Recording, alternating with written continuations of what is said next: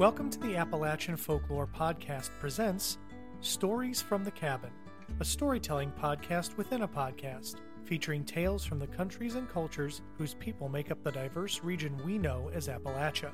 I'm your host, Aaron Bobick.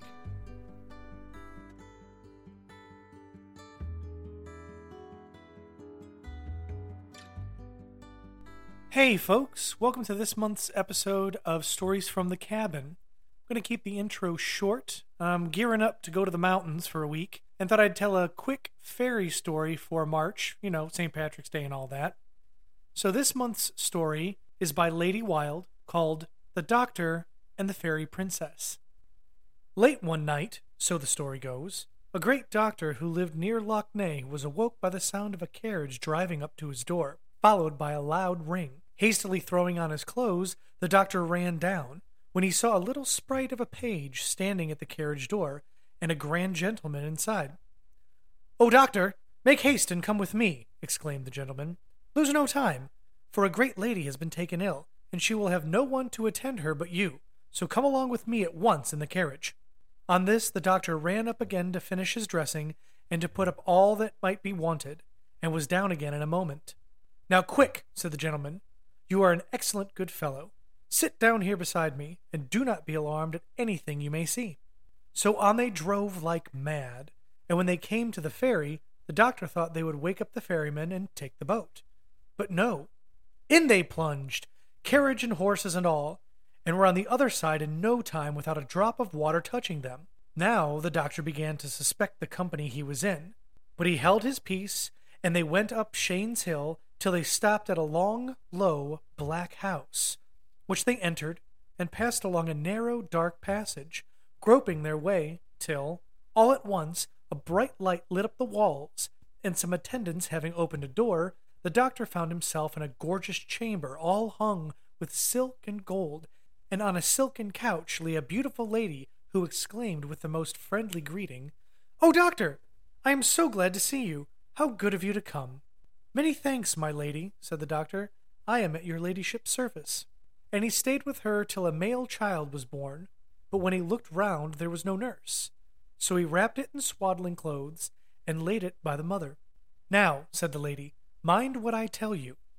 They will try to put a spell on you to keep you here, but take my advice. Eat no food and drink no wine, and you will be safe. And mind, also, that you express no surprise at anything you see. And take no more than 5 golden guineas, though you may be offered 50 or 100 as your fee." "Thank you, madam," said the doctor. "I shall obey you in all things."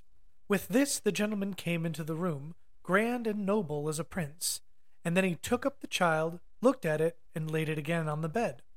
Now there was a large fire in the room, and the gentleman took the fire shovel and drew all the burning coal to the front, leaving a great space at the back of the grate.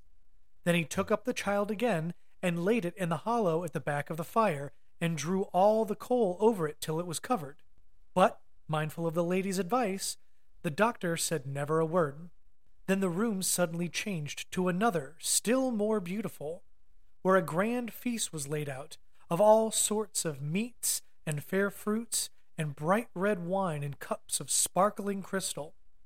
"Now, doctor," said the gentleman, "sit down with us, and take what best pleases you." "Sir," said the doctor, "I have made a vow neither to eat nor drink till I reach my home again, so please let me return without further delay." "Certainly," said the gentleman, "but first let me pay you for your trouble."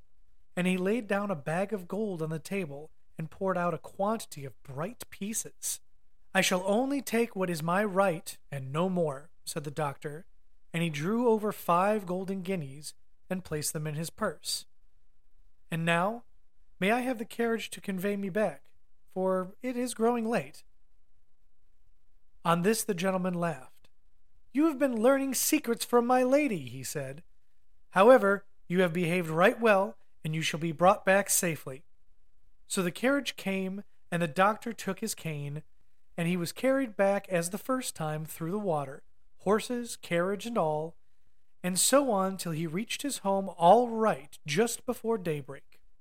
But when he opened his purse to take out the golden guineas, There he saw a splendid diamond ring along with them in the purse worth a king's ransom, and when he examined it, he found the 2 letters of his own name carved inside.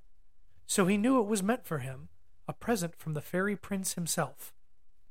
All this happened 100 years ago, but the ring still remains in that doctor's family, handed down from father to son, and it is remarked that whoever wears it as the owner for the time has good luck and honor and wealth all the days of his life.